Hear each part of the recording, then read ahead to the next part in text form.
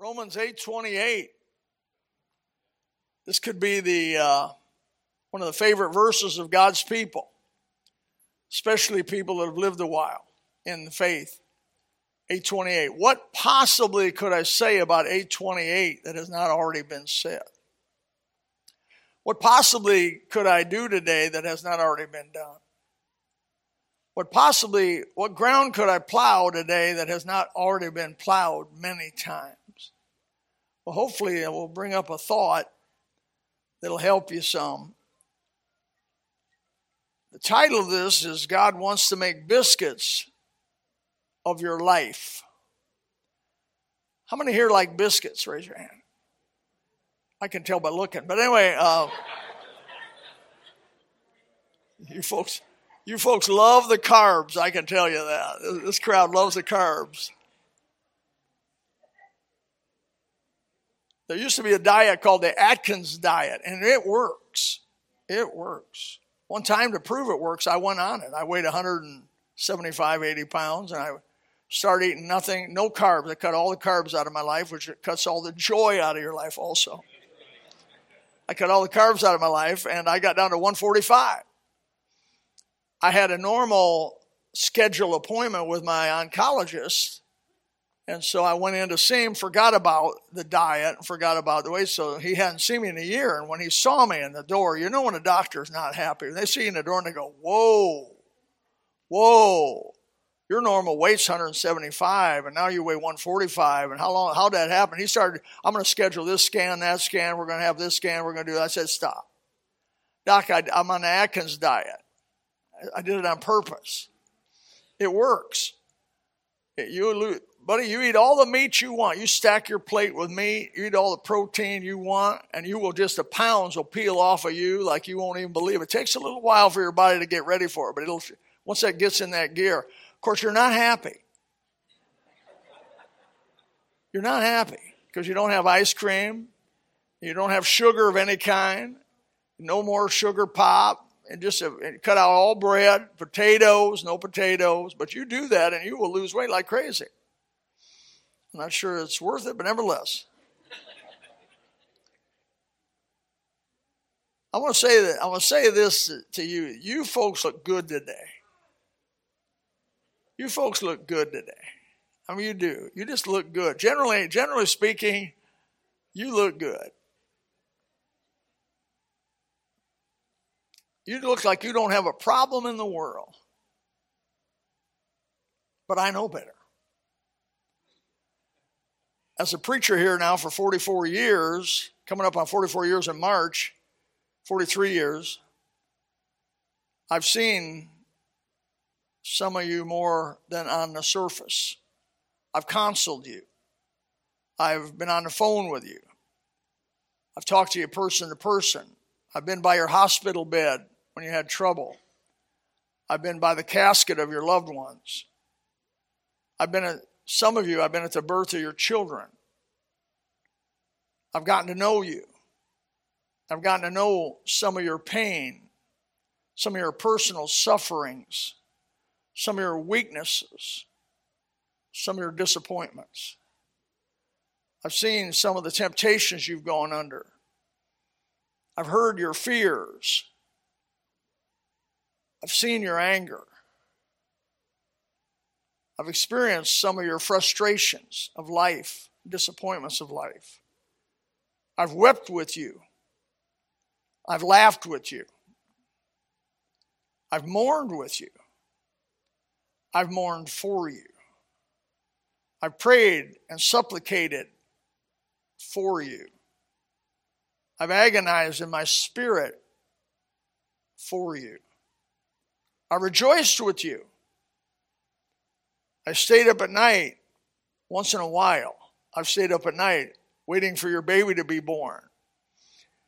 You know, they say a watched pot never boils.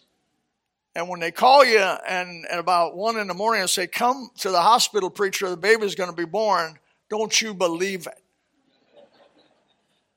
And I've gotten dressed, driven all the way to NCH one time. And from my house, that's about 50 miles. Went down to NCH, And went in there, but got there about 2 a.m. And I said, okay, baby's going to be born. No. The only good thing is she made a bunch of cookies. And we sat there with the nurses and ate all this a whole plate of cookies while we were waiting for this baby to come. I'm like, we started a little chants and rah, rah, rah, shish, goomba. The baby came. One distraught mother, something really bad had happened in their lives, some failure in their family. And she came to me and explained, we went over this trouble she was having with the family and some of the failures they were having. She says, preacher, I don't think I can ever go back to Gospel Baptist Church because the people there are so perfect.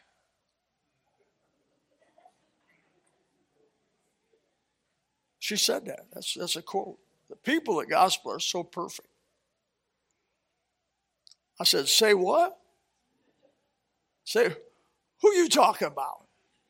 You talking about the people at Gospel Baptist? Oh, they come in on Sunday morning, they look so good. They got smiles on their faces, and they don't look like they got a problem in the world. I said, they're great fakers. I said, they're trusting God. And you can be sad with your problems, or you can just trust God with your problems. I said that many of these people just trust in God, but you wouldn't believe the troubles they have. You wouldn't be amazed at the troubles they have. If you only knew. I said, you come back to gospel, you're going to fit right in. You'll fit right in. Romans chapter 8, verse 28. Let's read it. And we know. Who knows? We know. Who wrote it? The Holy Spirit through Paul the Apostle. And that's very important to know who wrote this verse and how the Holy Spirit led the person to write it. It was Paul the Apostle that wrote the book of Romans. We know that. And he says, he includes himself, we know that all things work together for good. Put a line right there. After good, put a line, stop. That's a sentence. That's a thought. All things, we know that all things work together for good. Then it tells you, it qualifies it. It qualifies. That statement is for this group of people. To them that love God and are called according to his purpose. Now the question I want you to ask yourself this morning, do you love God? Now don't be a hypocrite to yourself. Don't lie to yourself. Man, if you're going to lie to somebody, don't lie to yourself. That's what the Bible means when it says, be not deceived. If you're going to get deceived, don't deceive yourself. That's crazy. Be honest with yourself.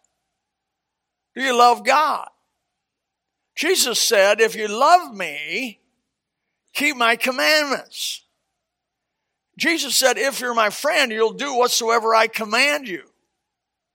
People say, I'm a friend of Jesus, then live like the devil. They're not a friend of Jesus. They're not being honest with themselves. People say that I love God and then don't obey him. They don't love him. They're not being honest with themselves. Now, you can make whatever definition you want, but I'm going Bible definition here. If you love God, you're going to keep his commandments. You're going to care about what he says. You're going to be seeking to fulfill his will in your life. He that doeth the will of God abideth forever. 1 John 2:17, I think it is. You're going to care about the will of God in your life. I get tired of the verbal love that is out there. And it says it in Isaiah, with their mouth they show much love, but with their hearts far from me. I mean, the Bible talks, this is not new. We as human beings are really, really sometimes hypocritical. We'll say we love something, but really our heart's not in it. We're just verbalizing. It's not talking about people who verbalize they love God. He's talking about people who love God by their actions.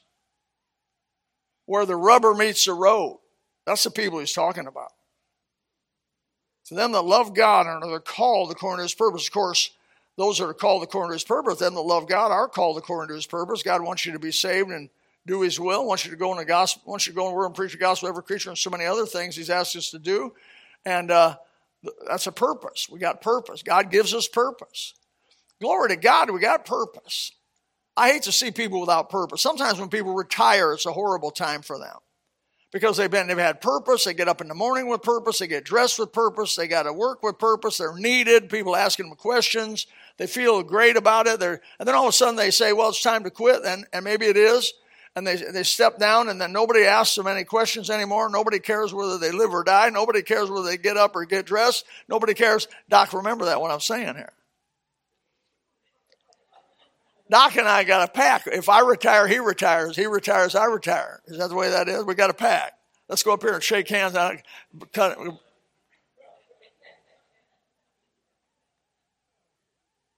I believe as long as you have purpose, it helps you to live. It helps you to have reason to get up. You say, well, I'd just like a little break. Well, maybe you need a little break. That's what vacation's about. Take a break long enough to where you want to come back. I've been off on vacation so long that I wanted to quit vacation to come back to work. Now when you've reached that, you realize vacation is not a goal in itself. Vacation is to help you want to work more. Vacation, you wouldn't want to lobster all the time. You'd hate that. You wouldn't want to fish all the time. You'd hate that. You wouldn't want to golf all the time. You'd hate that. You wouldn't want to play all the time. You'd hate that. You do that so that you can relax a little bit and be better at the work you do. That was worth coming. Well, you guys are quiet. Somehow I just think you don't believe a word I just said. I'm going to say it anyway. I'm going to tell you what Romans 8:28 does not say this morning. All things do not work together for fun. All things do not work together for pleasure. All things do not work together for prosperity. All things do not work together for health. All things do not work together for gain. All things do not work together for popularity. All things do not work together of my idea what good is. All things do not work together for what we call success. All things do not work together for enjoyment. All things do not work together that in my lifetime I'm going to see the end purpose of God. He doesn't guarantee me that I'm going to see the end purpose of God. All things do not work together that necessarily that I'm going to understand the whole picture or put every piece together in my life of the puzzle. This life is a puzzle in many ways. And I'm not going to be able to put all the pieces together and maybe stand back and see the ultimate picture this side of heaven. On the other side, I believe I will understand much more than I do now. What I'm saying is God wants to make biscuits of your life. What does that mean? Well, you women will understand this. I looked up the recipe for biscuits. Biscuits are made of buttermilk. Ugh. How many here like buttermilk? Get out of here. Buttermilk, spoiled milk. Spoiled milk. Our dog wouldn't even drink it.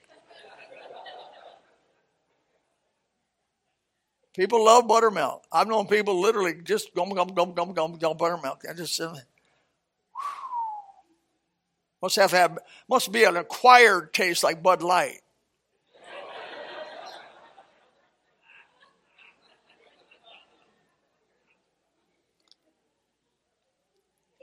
Buttermilk by itself, typically, people absolutely will not drink it.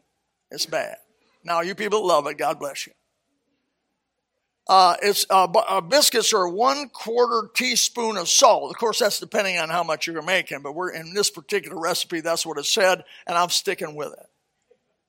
a quarter teaspoon of salt. Now, I don't normally just eat salt by itself. Just, let's have a big spoon. Let's have a quarter teaspoon of salt. No. A Crisco shortening. Crisco shortening. Now, I don't know anybody that takes a spoon at Crisco shortening. We used to use hog lard.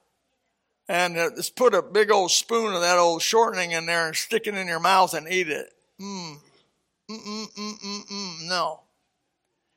Baking soda. Now, once in a while, because of problems with people's mouths, they'll take a little baking soda, put it in some water, and swish it around in their mouth. But just pure baking soda in your mouth is repulsive. It's repulsive. Flour. Now, we use flour for a lot of stuff, but just pure flour by itself. And what I'm trying to say is, buttermilk by itself is distasteful. A quarter of salt is distasteful. Crisco shortening by itself is distasteful. Baking soda is distasteful. And flour is distasteful. But when you put them together in the right measure and put them in the oven, ooh, they make some good biscuits. That's Romans 8:28. That's Romans 8:28. We can go home now. Now, what Romans 8:28 does not say that all things work together for good to those who are backslidden, out of the will of God doing their own thing. It does not say all things work together for good to those who are lukewarm, half in, partially in. 1 foot in the world, 1 foot in the things of God. They're trying to get both. That's not going to work. It does not say all things work together for good to the half-hearted. It does not say all things work together for good to them that are going to the honky-tonks and rock and roll and getting their entertainment from the world. It does not say that things work together for good if you're watching a bunch of garbage on YouTube or Twitter, or maybe you don't watch stuff on Twitter. That's how little I know. Instagram. Or any of that stuff. You're watching stuff you shouldn't watch. It doesn't say things are going to work. Those things are not going to work for good for you.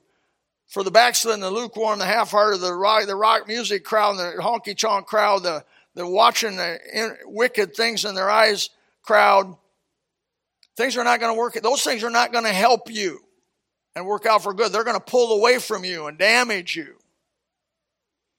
Those who don't love God. Romans 8:28 does not say that if I love God and am in His will, that He will change anything for me. This is an important point. It does not say that He will change pain into pleasure. God won't necessarily change pain into pleasure. I've begged Him many times to change pain.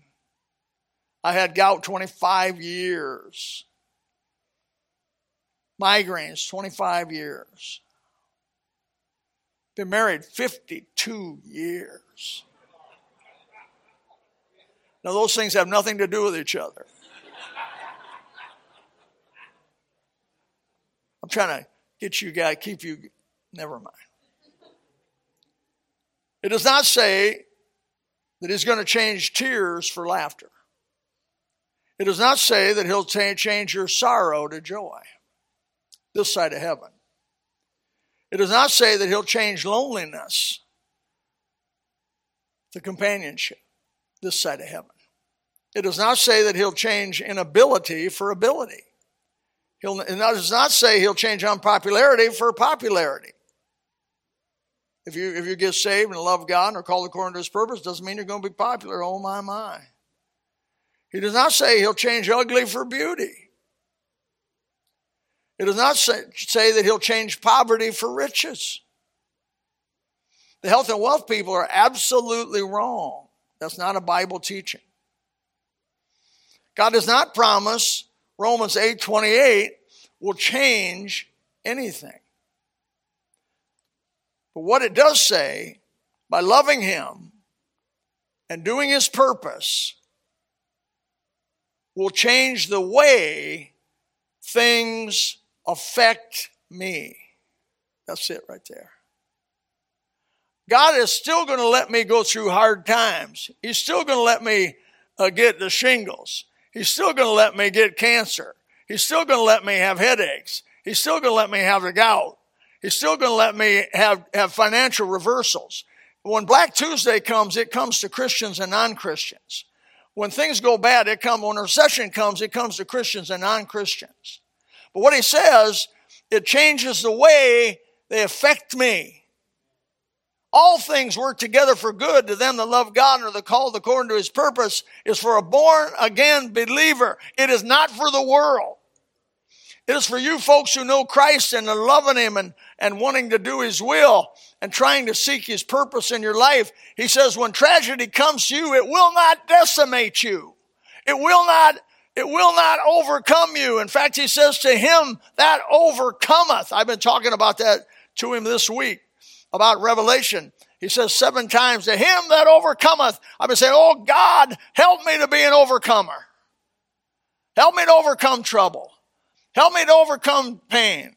Help me to overcome distress. Help me to overcome getting old. Getting old, man. Getting old is not for sissies. I can tell all of you that. And all you old people said, amen. Man, getting old, no. Listen, I watched people get old for 35, 40 years. Now I is one. I can tell you it's not fun. But with Jesus, it's okay. It's okay. The born-again believer that's been through all kinds of trouble that sits back and says, yeah, all things work together. We know all things work together for good to them that love God and are called according to his purpose. We know that God's making biscuits out of my life. Now, he doesn't show me sometimes putting all that stuff together, but he's taken every one of these things happening in my life as I trust him, and he's making something of value eternally. I want you to remember the thief on the cross, after he got saved, had his legs broken.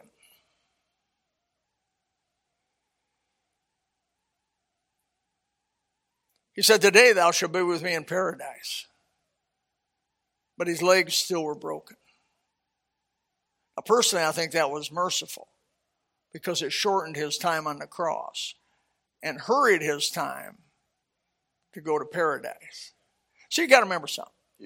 When you're in trouble in this life, it wants to consume you. It wants to envelop you. It wants to be everything there is, but there's more than this life.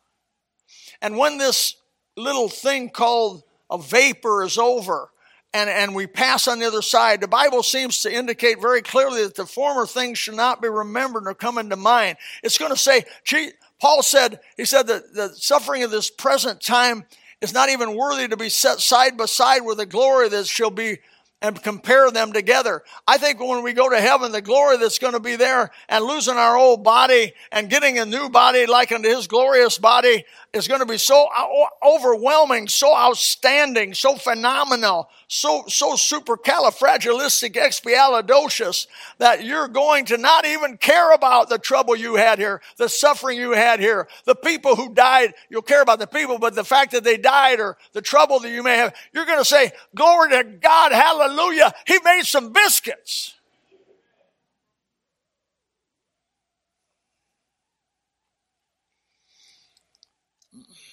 Just remember, Joseph was sold into slavery after he already got the dreams. And God said, you're going to be the ruler, and all your family's going to come down and submit themselves to you as their ruler. I mean, he was remember, he was next to the youngest. That just was unheard of. The trouble with Joseph is he talked about it. I'm the baby of three. We had three boys in our family. I'm the baby of two. I had two brothers above me. One 10 years older than me, one 5 years older than me. I'm smart enough to know not to tell them. If I have a dream, hey, someday I'm going to be ruler over you. I'm smart enough not to go to them and tell them that. I knew they were going to beat me up when mom wasn't around. Mom and dad weren't around. That's what Joseph had. They just did what they normally do. They did what your brothers would do if you told them that. Oh, yeah, you think you're going to be ruler over us? Well, let's show you how that's going to work out.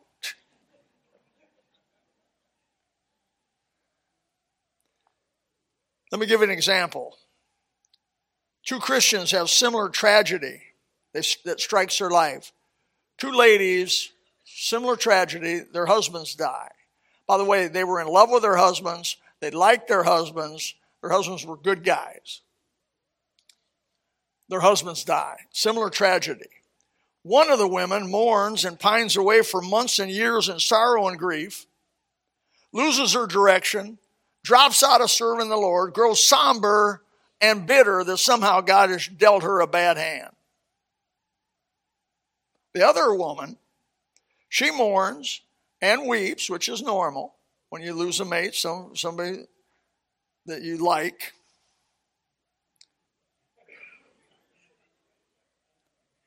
But lifts up her chin and looks into heaven and says in her heart, I love you, Jesus, and I want my final days here to be the best and most productive days possible.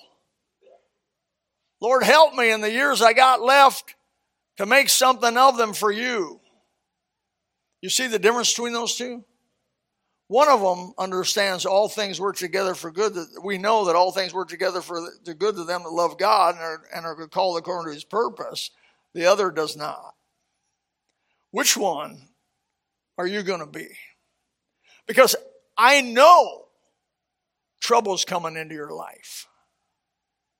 I don't know what the trouble's going to be, but I know the trouble's going to come into your life. Now, it'll be relatively spaced. The way life seems to work is you have trouble, you get a little rest period. You have trouble, you get a little rest period. You have trouble, you get a little rest period. God doesn't often bring trouble. In Maui, Lahaina, they've been totally wiped out. I mean, I was there. I've been there. That's the historical district of their museums are there. The first church that ever was on the island is there. That's gone. All that stuff's gone. It's gone. Now God will give them a time of rebuilding. Our beaches were devastated. I went out there the other day again. It's unbelievable. I haven't seen that much vacant land since 1971. There are just vacant pieces of land on the beach. Just big old sections of beach now are vacant. Unbelievable. Things haven't even been, they're really not all cleaned up yet. Not all tore down, cleaned up. Devastated.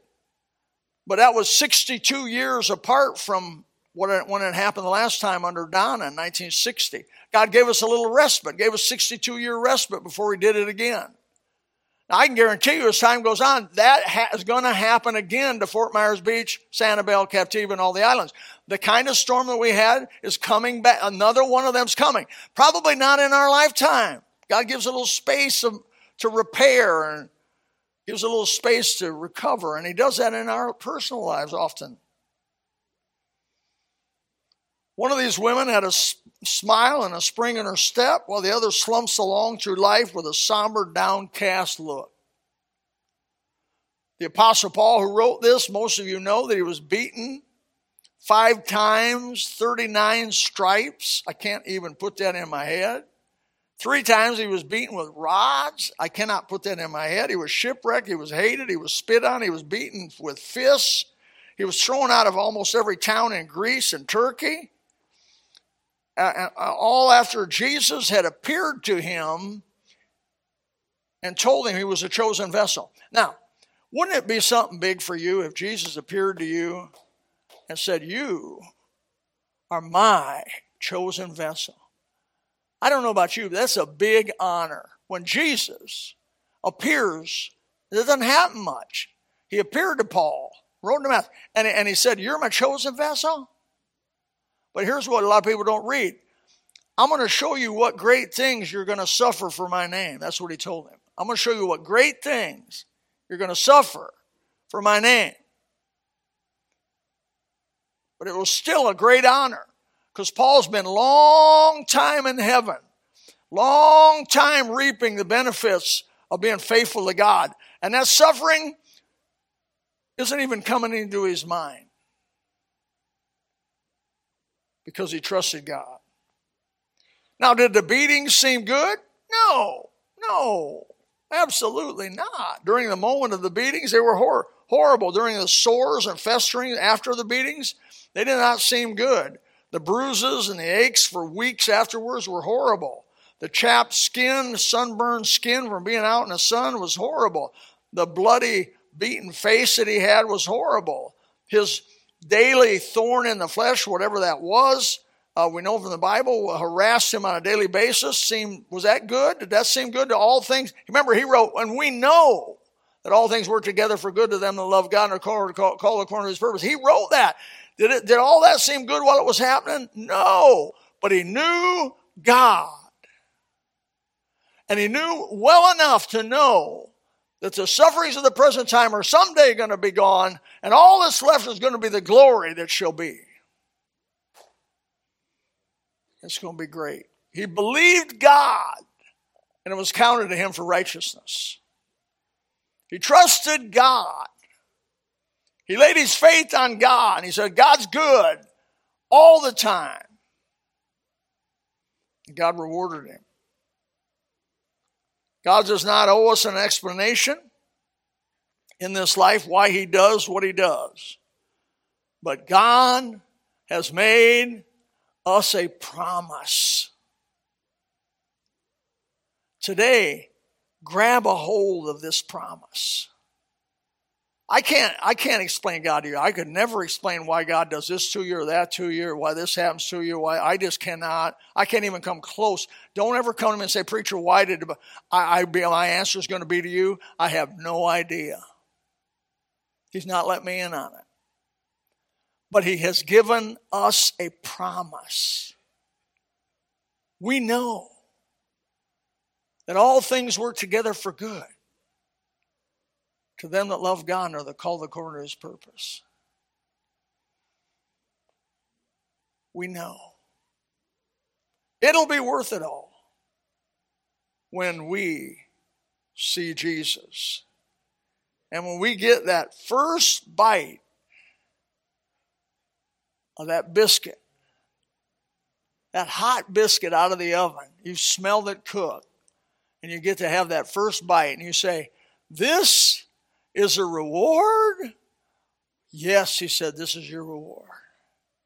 And you say, wow, I sure do love biscuits.